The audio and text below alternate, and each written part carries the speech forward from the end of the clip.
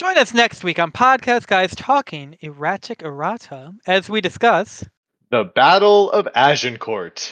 Wade in Their Blood. I think that's a pretty good one. Yeah, So, not do you bad. think you got another one in you this morning? Might as well. All right. Podcast Guys takes a long view and a long price. Spoilers will be commonplace. Listen at your own risk.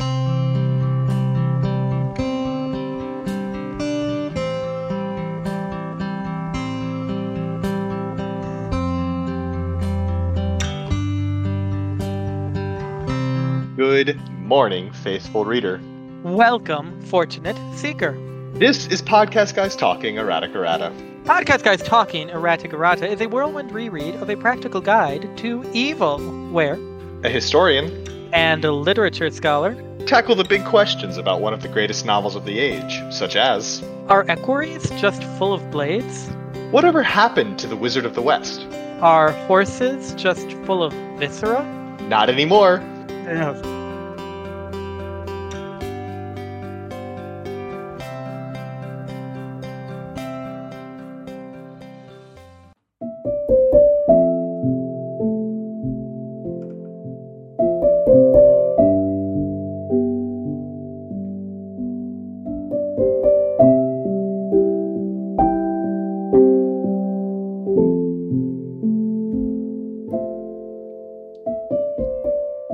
In most histories of the uncivil wars, the Battle of Three Hills is but a footnote, especially given its proximity to the much more contentious Battle of Marchford.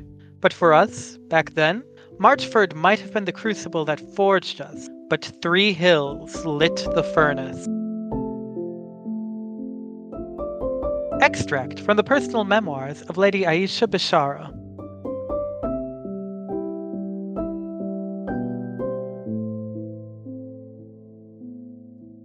That is I don't know that I really put together exactly how Aisha's, metaphor is appropriate given how directly referential it is of the events of the battle. Lit the furnace for the crucible. Sure, that's a nice turn of phrase. But also, the battle is a fire one, so it's kind of there's a little bit of extra meaning there that I literally just now put together. So, hey everybody, thanks for letting me join in this discussion that's probably been going on since, let me check here, March 30th, 2016. This chapter covers some of that Battle of the Three Hills, because, frankly, remarkably, even though Pretty Boy got, the army's still gonna get it while the getting's good. And they get charged by a bunch of horses, they watch the battle unfold, and then they have to deal with an equerry who is a little upset because of the aforementioned got getting. I was wondering what variation of that you were going to go with. I was on the edge of my seat for that one. This is a fun. I did mention noticing something about this epigraph, but this is our first memoir of Aisha epigraph that we get. Which Will there be more? there are a handful more, of course. I think 6.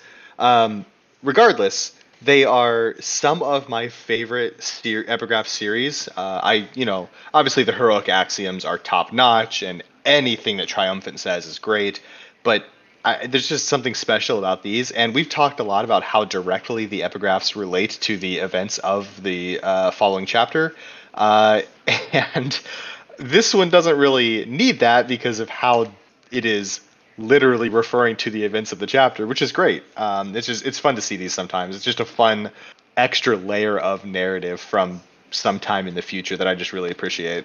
You know how last regular episode we opened with the long tangent and then we had 2 weeks off for whatever that was? Which, by the way, thank you, EE, we love you. Yes. And how people would really appreciate if we finally got back to the chapter? Yes. How many different epigraph series come to mind for you? I've got 5. 5, okay.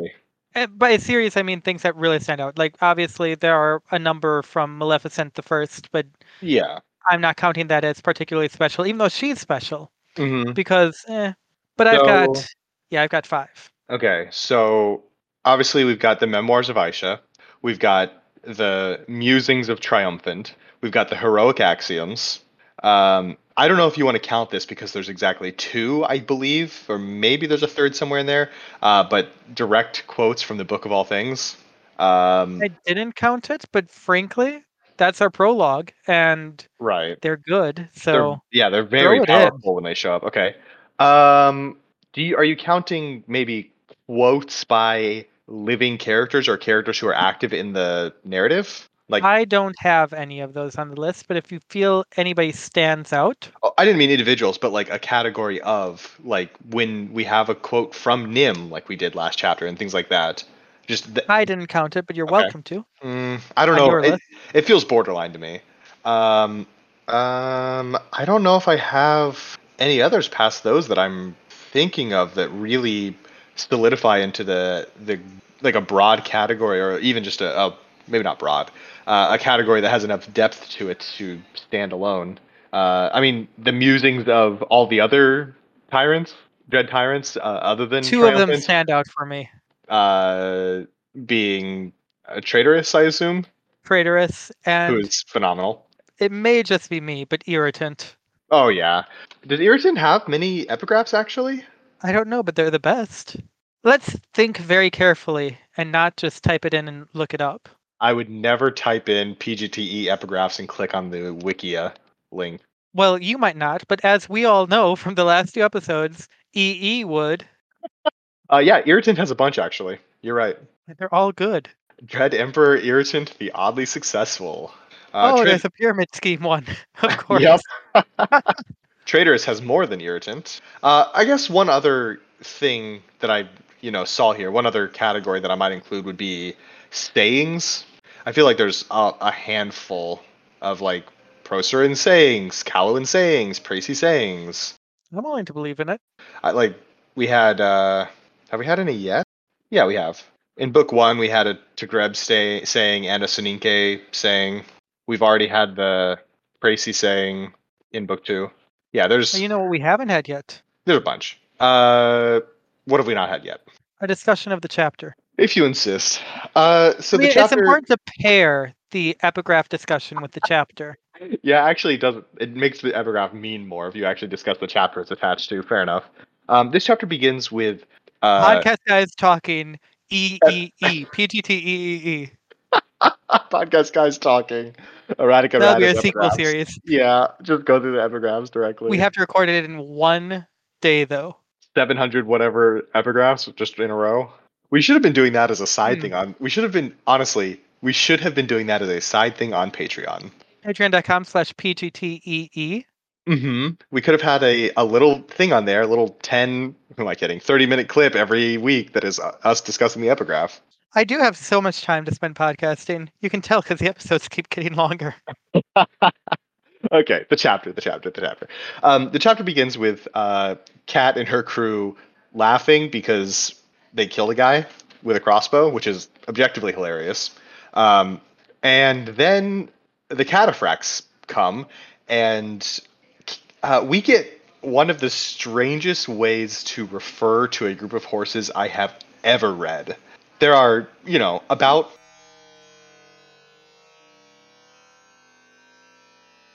900, is that right? Yeah, 900 cataphracts.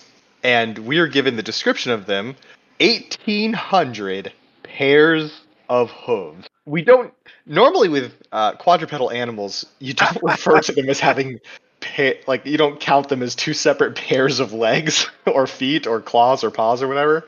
And I don't know, there's so many ways to refer to whole groups of horses, and there's other ways to refer to their hooves. Like if you just said, I don't know, 3,600 hooves. But 1,800 pairs of hooves is astoundingly powerful and definitely unique. And, full credit to the author on this, whoever he is. If I had met him, I'd remember his name, but. I gotta say, I was always accomplished in mathematics. Yes, we're going on another tangent about my school years. Okay. I was accomplished in mathematics. In grade school, I was always a grade up in math, which I was so proud of because I thought that intelligence was real and that it mattered. Don't believe the lies, kids. Get bad grades. But, and to this day, math comes relatively easily to me. I teach it regularly to students. I gotta say, 1,800 pairs is just enough making math language and making you go two directions at once that it's just an irksome wrinkle in trying to figure out how many horses are actually meant. Yeah. Because 1,800, okay, pairs, four hooves, the pairs, so the four hooves, that's half as many for the pairs, and Hmm. then 1,800. I mean, unless the silence gets edited out for some reason, which we never otherwise do, the hesitation when I was saying how many horses there were was me making double checking that math. Because it's definitely just on the other side of clear. Like it's just obfuscated enough. I wanted to correct you because no, 1,800 pairs. Horses have four hooves, so they're only 450. Wait, Yep. no, there are 3,600 horses. No, It's a mess. I love it. It's so good. sadly, much like George R. R. Martin in the Clickhole article that I may have referenced 3 weeks ago, I don't know what a horse is. Sorry, did you mean Jarton R. Martin? Martin. Right. Thank you. The only thing I know about horses is what hopefully stays inside them. Yep. So the horses roll up. Horses roll, right? I'm sorry, I also don't know. I assume they roll. They're vehicles, Yeah, right? Okay. hoof is the term for that like big wheel on the those weird bikes they had back in the day, you know? On a big wheel, like the thing that kids ride these days. Right. Yeah, perfect. So anyway, the cataphracts roll up and uh, run into a prepared line of spikes and a volley of crossbows, and it's a mess. And the imagery we get here is pretty awful. Uh, in a heartbeat, the cataphracts, were stopped cold. A line of eviscerated horses and upended riders marking the work of my sappers.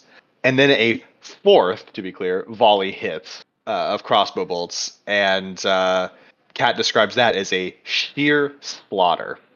So we get horses charging into a prepared line of stakes and crossbow wielding sappers. Uh, and following this, there's a blast of flame from mages. There are strings everywhere since the horses are all cut open. It's a mess. And have I mentioned Agincourt yet this episode? Because if I haven't, I need to say the word Agincourt. Um, I don't want to go too much into this because you know I don't want to waste everybody's time with talking about history. That's definitely not my role in this podcast. That's more your thing. But this battle is the Battle of the Three Hills is so directly referential of the famed Battle of Agincourt that it would be wild to not at least mention it. You've got the heavy cavalry charging into stakes who are struggling because of the mud, and there are powerful ranged weapons keeping them at bay, and the battlefield itself is fighting against one side, and there's the slog through it, and there's just layers and layers of that are just directly uh, you know if not word for word pulled from history, then at least inspired by true events, if you will. Plus fireballs, just because we want the movie to be exciting. I've always said that any film adaptation of the guide should be done by Are you trying to pick a director right now? Michael Bay. There it is. Good choice. Or Scorsese, one of the two. I don't know. I think it'd be pretty fun if it were Quentin Tarantino. I wish I actually had a grasp of directors. Oh, James Cameron. There you go. Well, I don't know. He doesn't know how to make short people, from what I've seen lately. And Cat's very short.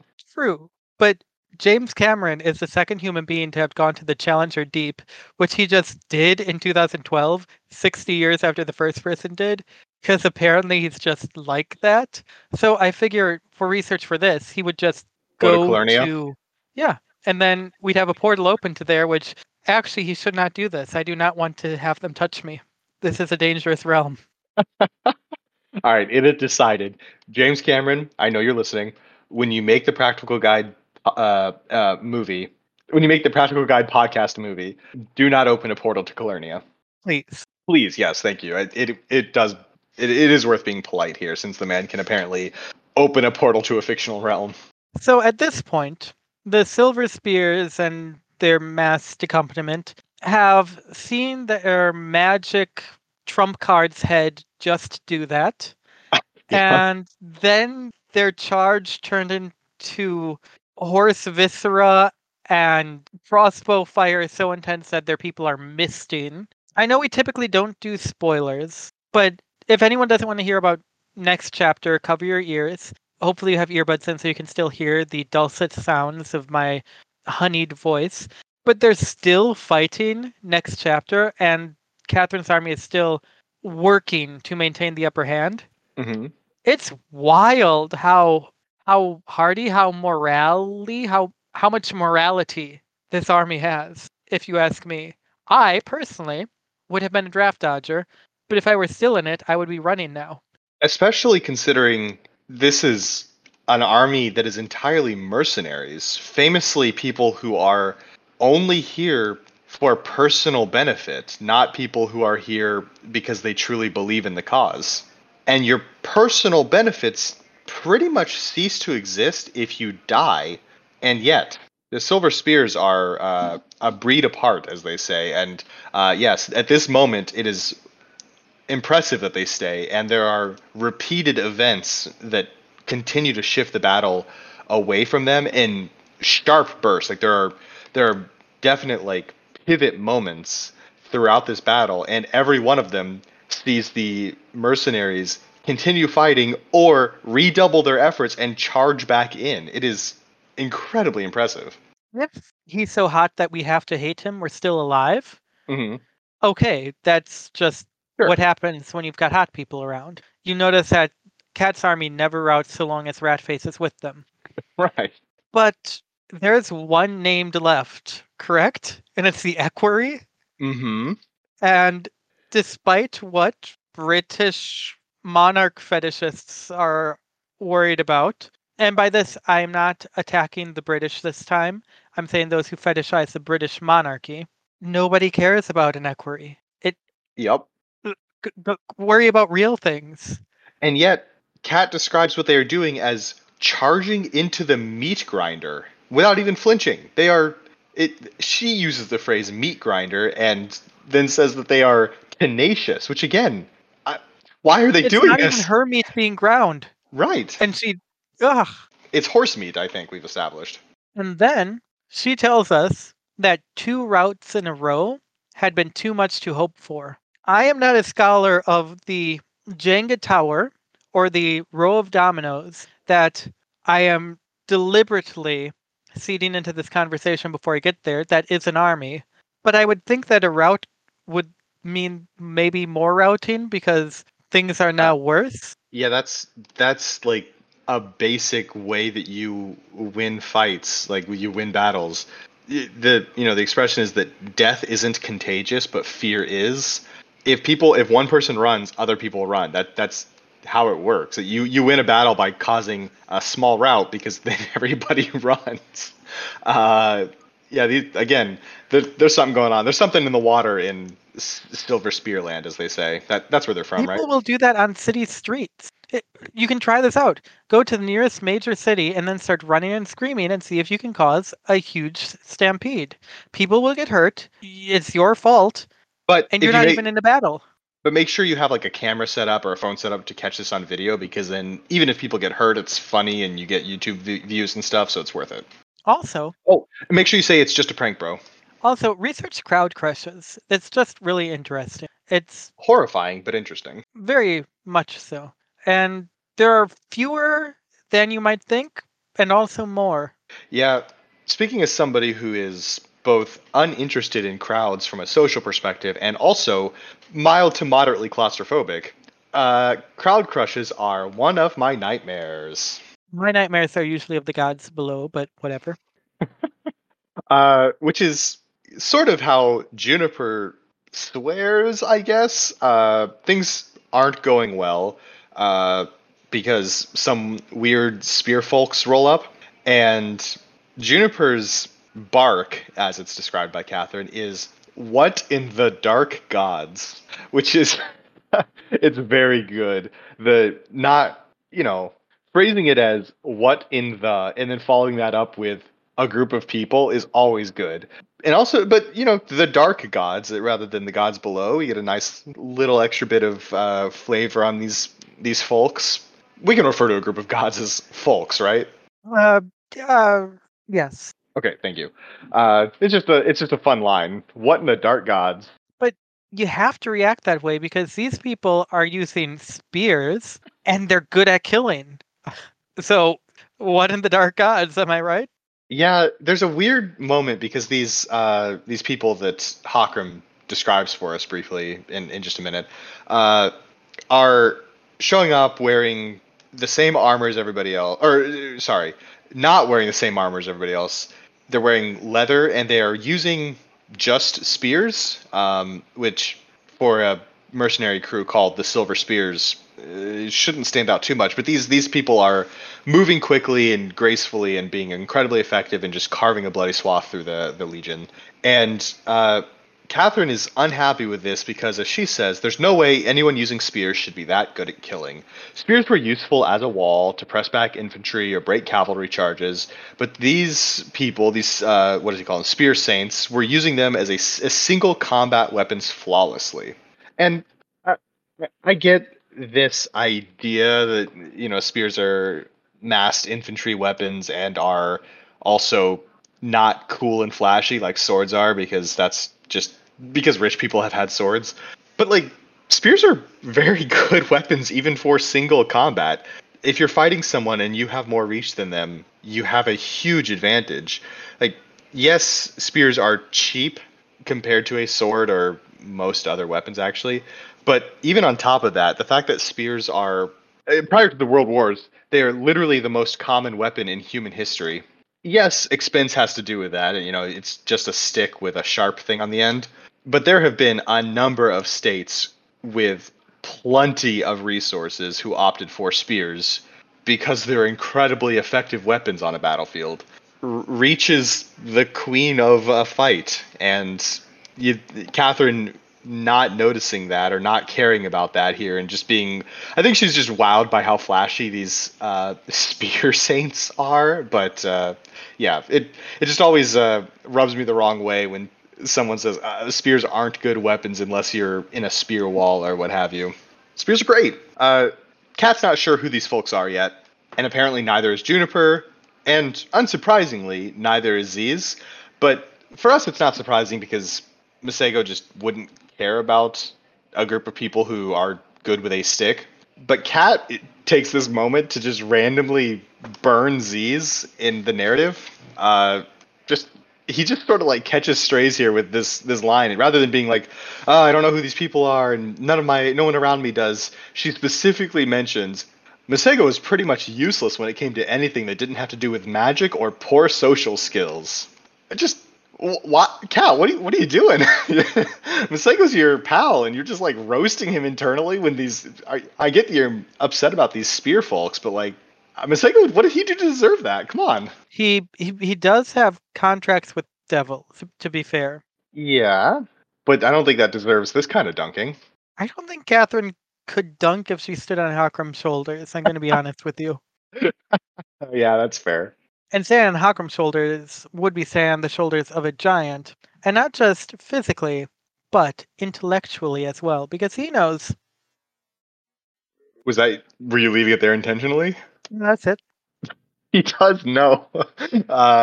Hakum's able to fill us in on who these folks are. Apparently, he does some reading in his spare time about all potential military units they might run into.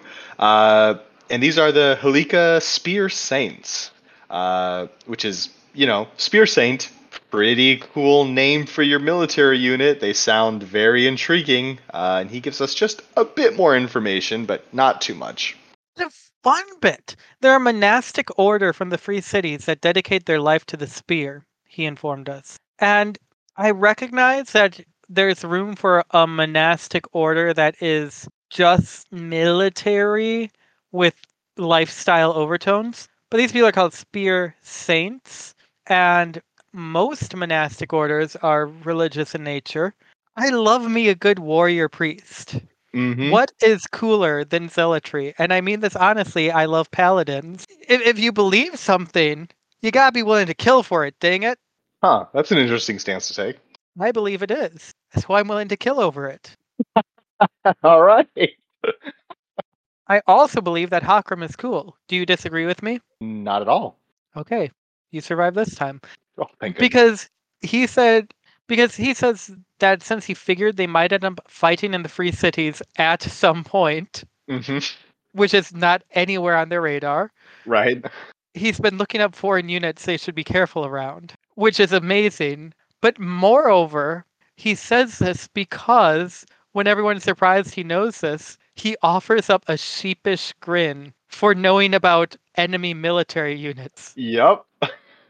When it's his job to be at hand with knowledge, he's literally called Hakram at hand or something. No, that's right. He's the at handen. You got one more in you because these are both okay. Hakram, more like the guy who's at hand. There you go. Comedy comes in threes, folks. It's yeah, the fact that he's like embarrassed by being the only one there with relevant intel on the enemy is very funny. Like, good job, Hawkram. Of course, it doesn't end up mattering who they are particularly because uh, the solution is for Catherine to say, "Apprentice, clean that mess up," and he does. Always a solution, though, or I mean, a yeah, solution. it's always a potential solution to just say, Masego, go clean that up. But he does by moving forward and preparing a spell. And we get a little exchange where Juniper's unsure about if that's going to be enough. And Catherine says, the only other mage I've seen pulling out magic on the same level as Masego is his father. A pretty huge compliment to Masego, and also very clearly saying, yeah, this battle's, completely under control. Wait, But oh, with her father, she said something a little, well, she thought something a little different, but here she's not going to comment that her girlfriend is probably also pretty cool too.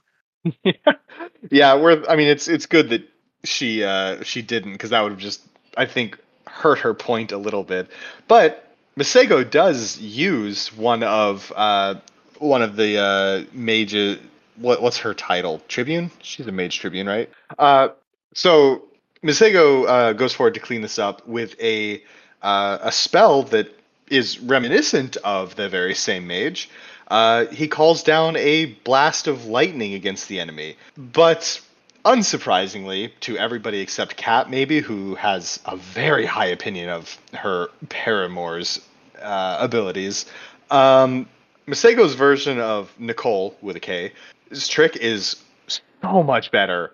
He calls down lightning, and rather than just taking out one guy who's important, a dozen of these spear saints die instantly, and then another 2 dozen are thrown away like rag dolls. All right, Z's. Next chapter he'll comment on not caring as much about the just killing people and just affecting the battlefield in big ways, but also he can just kill people, and it's very effective. I mean, if you could throw fireballs, you wouldn't Or be excited about killing people. That's just, your day job. I guess. But he did take care of about 2/3 of the Spear Saints with exactly one spell, so nice job. Yeah, but he's probably spent for the day, right? Not going to be instrumental in some major magics in the next chapter, and not even just ones on screen. That sounds about right, yeah. So Catherine's got the best mages. Uh huh. I had to think for a moment to be sure, but Warlock's not in the Legions of Terror. So in fact, Catherine has the best mage accompaniment in the Legions of Terror. I know Masego isn't part of the Legions of Terror, but he's with them, so I'm counting that. There But is no better mage. but Warlock doesn't count for being with Black when he's leading a legion. Oh, he's not with Black when he's leading Legion. He has to get called in specially. That's true. Okay. Uh, I'm yeah, he can count when he's around, but right now Catherine has the most magically gifted Legion of all 15. I'm willing to hear arguments, but you're wrong. But that's not the only thing she's got the best of because she's got weirdly accurate crossbowmen. Probably crossbow women too, but the word here is crossbowmen. And I'm just going to accept that as androcentrism in the language. Yeah. We Kat notices this and is thinking about it, and we find out that part of the reason is that Pickler is particularly concerned. Oh, I missed a chance here. That Pickler is particularly picky about the type of wood and rope used in their crossbows, uh, which is probably the least surprising thing we've seen in this chapter. That that Pickler is paying attention to the rope used in the crossbows, and uh, yeah, of course the 15th has the best crossbows in the entire Legions of Terror. Pickler's there, and Pickler is a unique talent. She is singular in her engineering skills, it seems. Oh, I get it. Pickler is picky. There you go. And after noticing the crossbows, it's time for the named to step in. Catherine and Hawkram are heading out to taking the reserve with them and heading into the battle, reinforcing the left flank because that's where the equerry is. Not only the equerry, because one of Catherine's lame mages, other than the two lowercase n named mages, one of whom is capital N named mage, throws a ball of fire at the equerry, but a man right behind him, we talked about that last time, raised his hand and the magic flickered out of existence. So that's the priest that's been mucking up our scrying. Catherine says, I'll take the equerry. Hakram, you get the priest before he can make more of a mess. And they go in. And obviously, Hakram is going to power through and be big and strong, plus now being named. Catherine is the size of a toddler. Right. But this is her first time fighting in and amongst an army, and she calls the experience enlightening. She burrowed into their line like an arrow into flesh, too horrified to smile. Wow. Glad you're not smiling over it, Catherine. But oof for all those soldiers. Yeah, it's definitely a brutal description, like an arrow into flesh, and she's, I mean that's Catherine here. It's a relatively martial focused name going up against foot soldiers who are, described as being not great, just tenacious. So yeah, this is Unbelievably tenacious. it's some bloody business for sure. But after carving her way through these soldiers like a scythe through wheat, she comes across the equerry. And now that she's close enough, she says, now that I was close enough to see the boy's face, I wasn't so sure he was, in fact, a boy. Maybe he just had really delicate bone structure? And I complained moderately last time. I'm going to complain a little more severely this time. This isn't the setting for that. I understand. I have said it before, I'll say it again. There is room to be mistaken about people's gender based on aspects of presentation that don't seem to match up, or just wrong assumption. I, I have been misgendered because I was going around with a toddler and I wasn't facing someone, and also I was wearing a woman's hat. It's my hat, but it's sold as a woman's hat because And it a was hot woman and it was wide brimmed. and a woman's coat. I was not wearing my woman's coat that time. It was midsummer. Oh, I thought you were talking about a few days ago. No.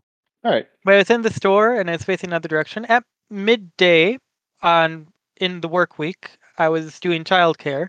So a wide straw brimmed hat, feminine in our culture. Childcare during the workday, feminized in our culture. So yeah, I was misgendered from behind. I get that. But I turned around and was in fact wearing a bow tie at the time. And they corrected themselves and were deeply embarrassed. And I why would you care? Right. Why would I care? You should correct yourself and feel off if you misgender someone. Don't get me wrong. But here, armies are for everyone. That's very established. The important people in this army are Catherine's paramour, woman, Catherine's tactician, woman, Catherine's whatever Aisha is, side tactician, Yes. Aisha Bashara is Catherine's side tactician. woman. Hakram's important, but he's directly subordinate to Catherine, and his job is to be subordinate, not above anyone, really. Hmm. Ratface is instrumental, but also not about being above people. He's eye candy. Well, yeah. Pickler has some authority. Gobwoman. Oh, Hune. I mean, to be fair, including goblins in a discussion on True. gender roles is going to be a little different because they are extremely strict compared to basically everyone else in this setting. But, Not that the legions cater to that, but. no, but. But the fact is, women permeate the army and have for a generation. And about a generation, because we know somebody had a little defenestration over it. Oops. I just don't Why is Catherine making excuses to see the equerry as male? Like, if he had something about his presentation that established I'm doing something traditionally masculine, and therefore, despite my delicate bone structure, I am presenting as a man. Sure, but she's not particularly presenting as a man. She's just doing, girl things, casually running her rapier through the eye of a goblin. I, I, I love everything about this series, everything about EE, who is my close personal friend, as you now know. And I'm just a little hung up on this, but it's still great. I mean, I'm right there with you. Obviously, I completely agree. It could very easily be a case of, well, I assumed a man at first, or a boy, whatever, at first, and the evidence presented now is not conclusive, so I'm sticking with my original assumption. The dwelling on it is weird, but the not changing the assumption until the equerry speaks is, I can see that happening very easily. It is definitely a weird thing for Cat to dwell on so much. Of course, I say that we've dwelled on it for longer than Cat ever has. So But also, when the equerry speak, tone doesn't necessarily have to. Tone and timbre and pitch aren't necessarily. yeah, but Okay, fortunately, when I'm the forgetting. equerry speaks, we can focus on something else because it turns out she's awful. Is she? Uh huh. What? But I thought she was good. Well, just like the other hero who talks, um, the one other one who talks so far, the equerry It is says, very canonical that the Shining Prince can only shout in all caps. So you're right. I think it's fair. Uh, the equerry gives us the first thing she says in a non-interlude chapter is "you" to Catherine. You're the one who ordered that filthy orc to shoot. Just gonna launch in with some casual racism to get the battle started. Whatever. I just like she's mad at Catherine, but as part of that, it's not your soldier or your officer or the marksman or anything. It's just specifically the filthy orc, as though the death of the prince was worse for having been enacted by an orc, and it makes Catherine worse by association. The equerry's gross. I mean, that's all this is. So you could even put a pejorative word there that didn't have to racialize it because, oh, the orc murdered someone. He is a damned orc or damnable. There, it's a moral failing for the guy who did the bad thing. No, Or filthy. but if it had been filthy and then not mentioned species there, the filthy marksman or the filthy soul, sure. Now you're just calling somebody gross because you don't like them. But yes, these two words together definitely woof. Very Billiam. Speaking of damnation, however, Catherine tells us, I assumed she was referring to Nock, which was being quite unfair to my commander. He bathed exactly as often as Legion regulations required it, so he wasn't any filthier than the rest of my army. And if that is not the definition of damnation by specific praise, Yeah. I do not know it. Not he bathed as often as required, but exactly as often. I very good. But, The well, Catherine wants Nock to feel bad. The equerry wants Catherine to feel bad. Yeah, she tries to throw these. You killed a good man. It was cold-blooded murder, and Catherine internally gives us a little paragraph that I'm just going to read because I think it's a nice one for. This happens every so often, and obviously is a theme throughout the whole story, or especially the earlier chapters. But uh, the title of the series, like the theme of this work, gets boiled down. That's backwards. Gets boiled up into a paragraph here that kind of expands on it, and it's nice when that just shows up sometimes, where you really see where this story began. So the paragraph here is she, the equerry, was barking up the wrong tree if she was trying to guilt trip me about the exiled prince's death. He'd been asking for a duel, and if you took all the glorified pomp out of the concept, all that was left was the intent to kill. If you're asking me to be sorry that I was smarter about killing him than he was about killing me, you'll be waiting a long time. It just, yep, there it is. We were trying to kill each other. Obviously, we both agreed on that. He was just stupid about it, and that's that's kind of a driving force of a lot of how Kat acts because that's who she is, but also because that's how she was trained by Black, who also is pretty big into that. It's just it's a nice little paragraph. Nice ties it up for us. Catherine is calloused, perhaps? Perhaps. So much that she doesn't even feel bad when being accused of being précis, because the equerry says I should have known better than to expect contrition from a précis. And Catherine gives her trademark at this point, blunt, factual rebuttal. I'm actually from Callow. Absolutely Uh, demolished her. oh no, I'm an orphan actually. Right. It, it's very hard to get purchase on her sometimes. Currently. And Uh, that. Oh, there will be a new hole in her face eventually that might be a good grasping point. yeah. But the rebuttal definitely works because the equerry's response is to completely ignore her, and then they start fighting. Um, Yeah, the that tracks. yeah, the fight gets going, and the majority of the fight can be summed up with the equerry being very fast and Catherine being very brutal. Um, which, yeah, sure. We got the rapier against the short sword, the person who's kind of like a squire against a actual squire. But one of the things that Catherine notices is that she had been sparring against Captain, so she's well prepared to handle somebody who's much faster than she is, or faster than most other people.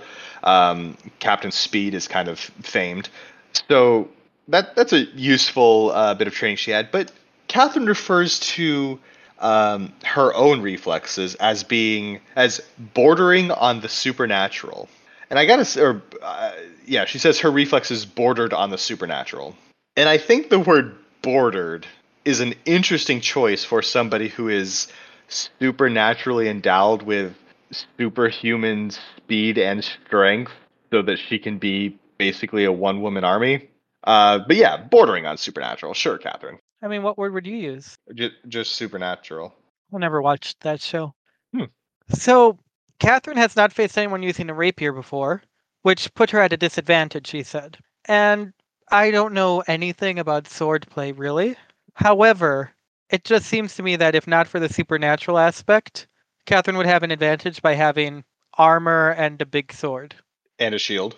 But given the fact that there's supernatural stuff going on and the equerry is well positioned because of that, Catherine's probably right in thinking, I just have to stay defensive until I had a better grasp on the way she fought. However, learning what your opponent's doing and turning against them is actually the move of a calamity. And that calamity is Catherine's stepmother in law. Yeah, that I think that's the relationship. Well, I mean, oh, Catherine's stepmother slash mother in law, maybe? Because it's Indrani's mom. Right. It's also Catherine's dad's wife. Wife's a strong word, but sure. And Catherine and Indrani are married.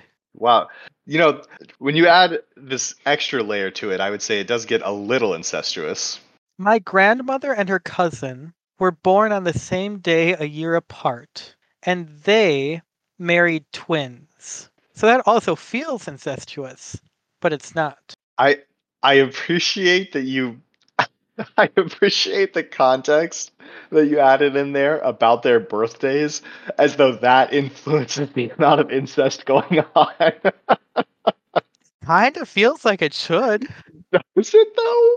The stars. So, The stars. Good point. but this does mean I am actually genetically speaking twins with my second cousins. So And with yourself. I think I'm my own uncle, actually, Oh, if I did that right. huh. So the fight goes.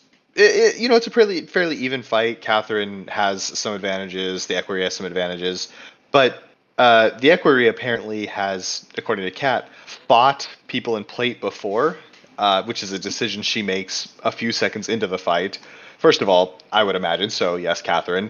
A lot of people wear armor, but she follows that up by explaining the reason she thinks that is because, quote, no one our age improvised that well on the spot, end quote. Isn't that Kat's like whole game being an exceptional improviser, like going into chaos and figuring out what to do in the midst of that better than everyone else around her? Didn't Black compliment her on that like 5 chapters ago? No idea what you're talking about. All right, fair enough. The fight continues back and forth. We don't need to do the blow by blow. If you're interested, read the chapter, which you should have done anyway. That was your homework for this week. But we get Will be a a. test. Oh yeah, obviously, and just so you know, you, listener, have missed the last 53 tests. You've got zeros across the board right now. I would double check on that if I were you. But uh, at one point, Kat decides the best way to deal with speed is to uh, pull a maneuver that she describes using a phrase similar to one in our world, but modified slightly so it's, hashtag, I don't want to use that phrase, modified slightly so that it is fantasy, TM. She says, I rushed her with all the grace of an ogre tearing through a pottery shop. And uh, as she does this, her name comes awake, and we get this extra description of her name, which I always like to point out and talk about, or at least bring up, so we're paying attention to this as it continues evolving. But her name was Howling Like an Angry Beast, Thirsting for Blood. We don't get this kind of perspective on most names because we only have one main protagonist here, but Thirsting for Blood. Catherine has such, like, on the surface, such a tame name. She's the squire. One of her aspects is learn. And also her name is this massive monster that wants nothing more than to kill everything.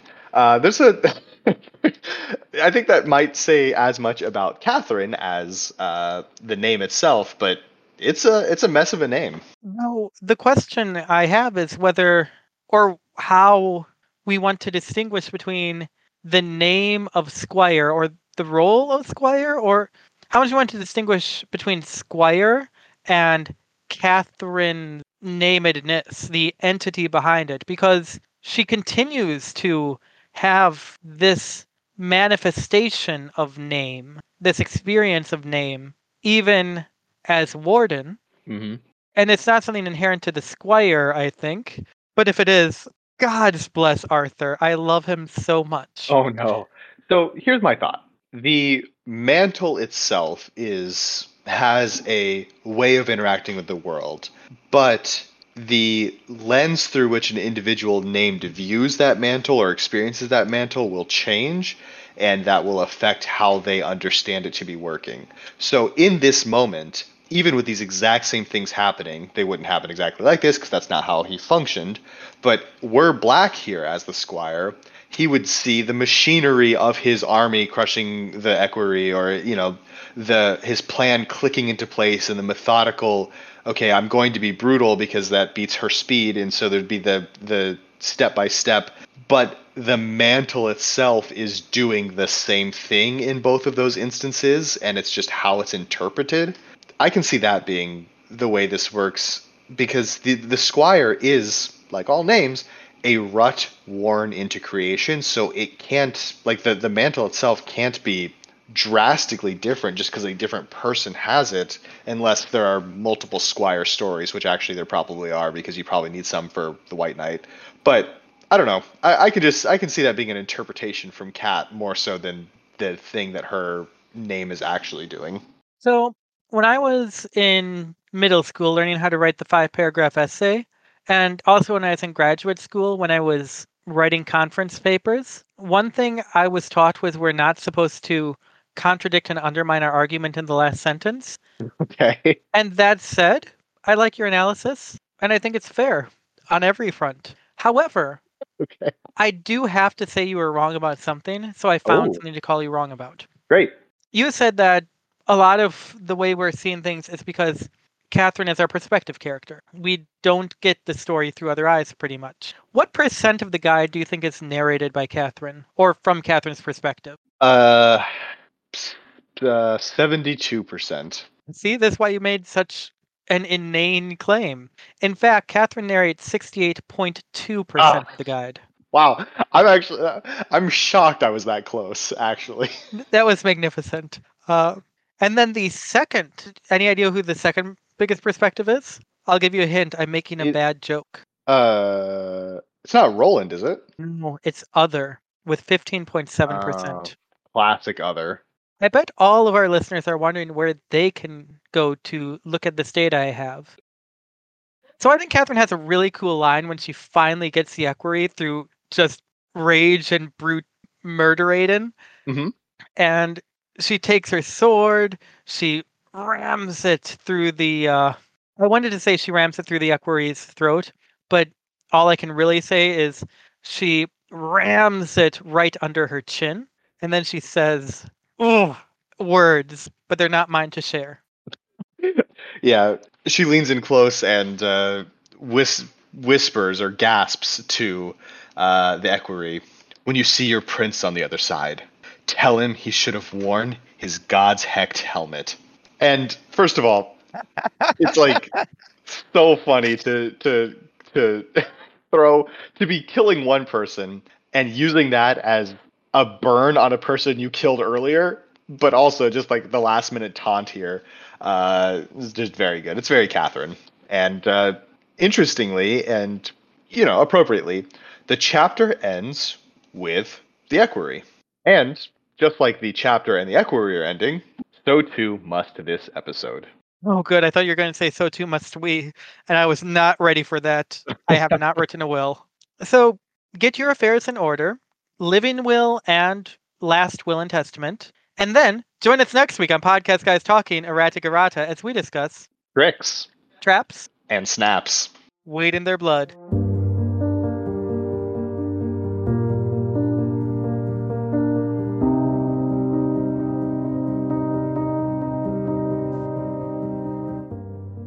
Podcast Guys Talking Erratic Errata is a fan-made podcast discussing erratic erratas, a practical guide to evil.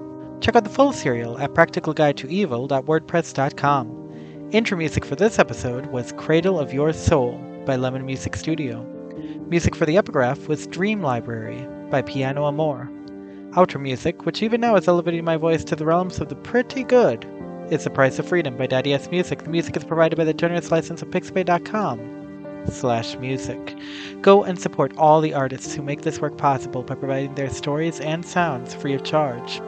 If you'd like to support this podcast, follow us on Twitter at The Long Price. Do you have questions, comments, contributions? Are you overwhelmed by the urge to correct our errors?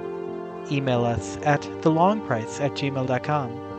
If you'd like to materially support our work, find our Patreon at patreon.com/pgtee. Join the ranks of our patrons and be called by name, receive personalized stories and art, and access a number of things we've thrown up there over time. We implore you, do not consider joining unless you're already supporting the artists who make this all possible.